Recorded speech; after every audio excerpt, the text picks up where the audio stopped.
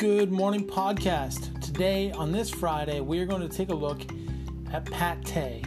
Specifically, we're going to look at country pate and how to make it at home. Now, before you run away from this episode because you're convinced that you hate pate, at least let me explain what I'm talking about. So first of all, and most importantly, let's clear up exactly what pate is. The easiest way to think about it is it's kind of a fancy meatloaf. Really, it's fancy only in perception. Now, there are different kinds of pate. Some are smooth like butter, some are smooth but firm, and some, like the country pate we're going to talk about today, are more coarse in texture. There are some pates that are loaded with expensive ingredients like truffles or foie gras, so there are some that are fancy. But at the heart of it, pate is really just a cheap and easy way to use up scraps of meat. And that brings me to what we're talking about today. I'm Chef Ben. This is Food in 5, brought to you by HowToNotBurnShit.com, your modern culinary manual. And this is Country Pate, your guide to fancy meatloaf.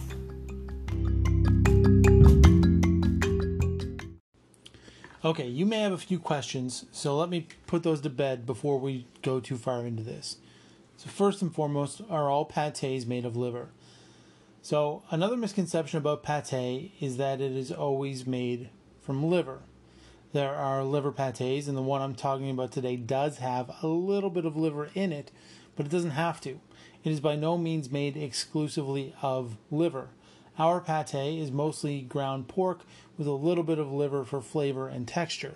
Other than that, there are some herbs and spices, onions, garlic, egg, and a bit of flour. That's it. Nothing scary or fancy.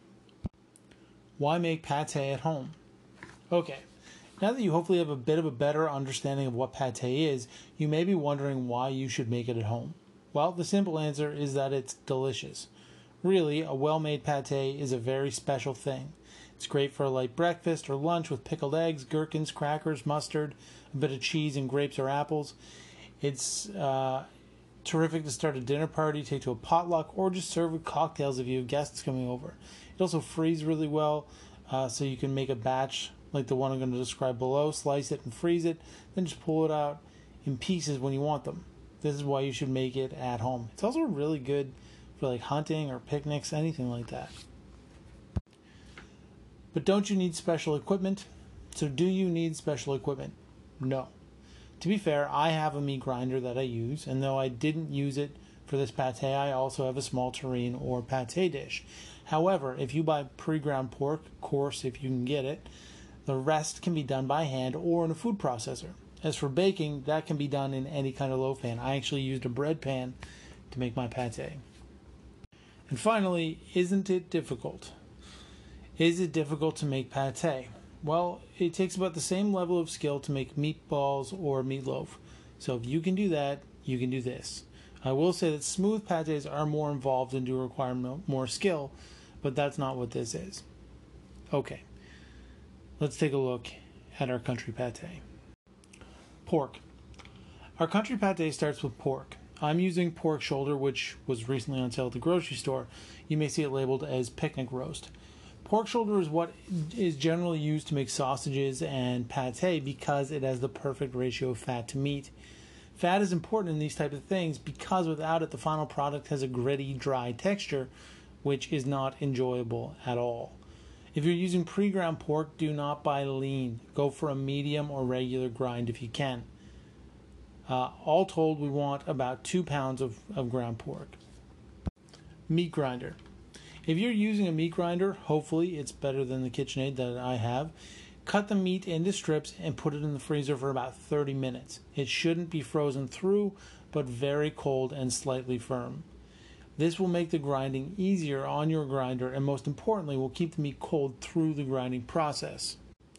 It is also generally recommended that you set the bowl the meat is being ground into over a bowl of ice to make sure it stays cold. However, because I generally grind such small amounts of meat, I don't find that this step is that crucial. Usually, after grinding, I'll pop the meat back in the fridge for 20 minutes or so to let it cool back down. If you're doing large batches, definitely grind into a bowl set over ice. Not only does this keep the meat out of the temperature danger zone, which is 4 to 40 degrees Celsius, or 40 to 140 degrees Fahrenheit, but it also allows for a better mixture, keeping the fat bound to the protein so you don't get a lot of fat separation when cooking. And by temperature danger zone, that's just outside of those temperatures that I mentioned. So again, it's 4 to 60, degrees Celsius. I said 40, but it's actually 60, and 40 degrees Fahrenheit to 140 degrees Fahrenheit. Inside those temperatures is known as the danger zone, because those are the temperatures that bacteria is most likely to grow in. It's like the perfect temperature for bacteria to grow in. Seasoning the meat. A good pate is a well-seasoned one. It is important to remember that pate is served cold. What that means is that you have to use more salt than you would if you were serving it hot. The reason for this is because of the way your taste buds interact with salt when they're cold, and because the cold fat from the pate will coat your tongue. For the 2 pounds of pork we will be using 2 tablespoons of coarse kosher salt. I know it seems like a lot, but it's there for a reason. It is important to use either kosher or sea salt for this. Do not use table salt, and make sure that the salt is coarse, not finely ground. Along with the salt, there have to be some other flavors in the mix. For this, I used 2 tablespoons of chopped fresh thyme, 2 teaspoons of dried sage, 2 to 3 cloves of minced garlic, half a medium white onion, minced or pureed, 1 teaspoon black pepper, 4 ounces of pork or chicken liver, and 1 teaspoon pate spice. And you can leave the liver out of this if you want. You definitely can. I should say that I put the liver, onions, and garlic right through the meat grinder. If you don't have a meat grinder, why would you? These items can be pulsed in a food processor or cut as small as possible by hand. I will tell you that hand chopping the liver can be a messy affair. And I mentioned pate spice. I used 1 teaspoon in the mixture, and the recipe for the pate spice itself is 1 teaspoon each ground clove, ground nutmeg, ground ginger, ground coriander, 2 teaspoons ground cinnamon, and 1 tablespoon ground white pepper. Now that recipe is taken from the book Charcuterie by Michael Rollman and Brian Paulson, and in fact the pate recipe that I'm giving you is adapted from their version in the book. And I'll put a link in the description of the episode, because it makes a really great gift for any foodies on your Christmas list, or if you like doing this kind of thing, you should definitely check out that book. Now, in a separate bowl from the meat, we mix together 2 eggs, 2 tablespoons of all-purpose flour, gluten-free for me, 2 tablespoons brandy or port, and half a cup of whipping cream. This all gets whisked together, then mixed into the meat and spices. Beat the meat. So at this point, all of the ingredients for the country pate are mixed together, but there's one very important step that has to be completed before the mixture can be put in the dish and baked. The meat has to be beaten. This doesn't take long, and it can be done in a bowl of a mixer with a wooden spoon or by hand. The idea is that you want to vigorously beat the meat until it gets a tacky texture and appearance. This will help bind the pate together and yield one solid, well-structured mass. I did this with a wooden spoon in about 2 minutes. Baking the country pate. To bake the pate, first line a loaf pan, just a regular bread pan, with plastic wrap. I know this seems odd because it's going in the oven, but it's on a low enough temperature that it'll be fine. Now put the mixture in the lined loaf pan, patting it down as you go to fill any voids. Do your best to make sure that there are no air pockets or anything like that. Cover the top of the pate with plastic wrap and then tin foil. Firmly tap the loaf pan on your counter a few times to settle the meat mixture. Water bath. In order to ensure that the pate cooks evenly and that the sides don't brown, we need to cook it in a water bath. This is easy enough.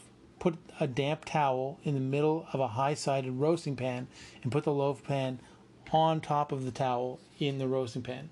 The towel will prevent the loaf pan from sliding around when moving the roasting pan from the oven. Pour enough water, hot water, into the roasting pan to come halfway up the loaf pan.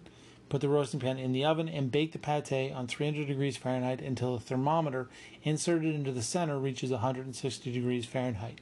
In my oven, which may not be working right, it took about 2 hours.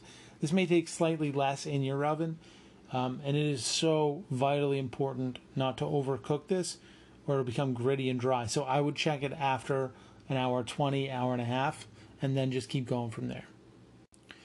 Once it's cooked. So once the country pate is cooked, leave it covered, remove it from the water bath, and place it on a cooling rack. Cool at room temperature for about an hour before putting it in the fridge. You never want to cut into a pate right away.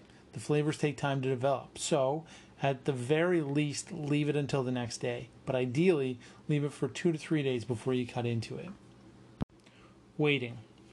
One final step that is very important is to weight the pate. To do this, simply put another loaf pan on top of the pate and fill it with cans of soup or cans of beans, anything kind of heavy, and leave this weight on the pate overnight in the fridge. The idea is that the weight is going to help compress the pate, giving it a consistent texture. Now, as a side note, if you see the pictures of my pate, which I'll post on the Food and 5 Facebook group, I wasn't expecting my pate to take as long as it did. I actually ran out of time and had to get my wife to take it out of the oven, cool it, and put it in the fridge. But I forgot to ask her to weight it. So by the time I got home, it was already cool. So mine isn't the exact density I would prefer, but it is still very, very delicious. Done. Okay, it's been 3 days since you cooked your pate and put it in the fridge. Now it's time to unmold and eat it. All you have to do is take the foil and plastic off the top, carefully lift the pate out of the loaf pan, and wipe away any exterior fat and gelatin. Then slice it up and serve it with crackers, mustard, and pickles. Now, as I said in the intro, this freezes really well. It's best to cut it into portions and vacuum seal it if you have a vacuum sealer, but you can also just portion it and then wrap it really tightly in plastic wrap and then put it in freezer bags, and that'll do the trick too.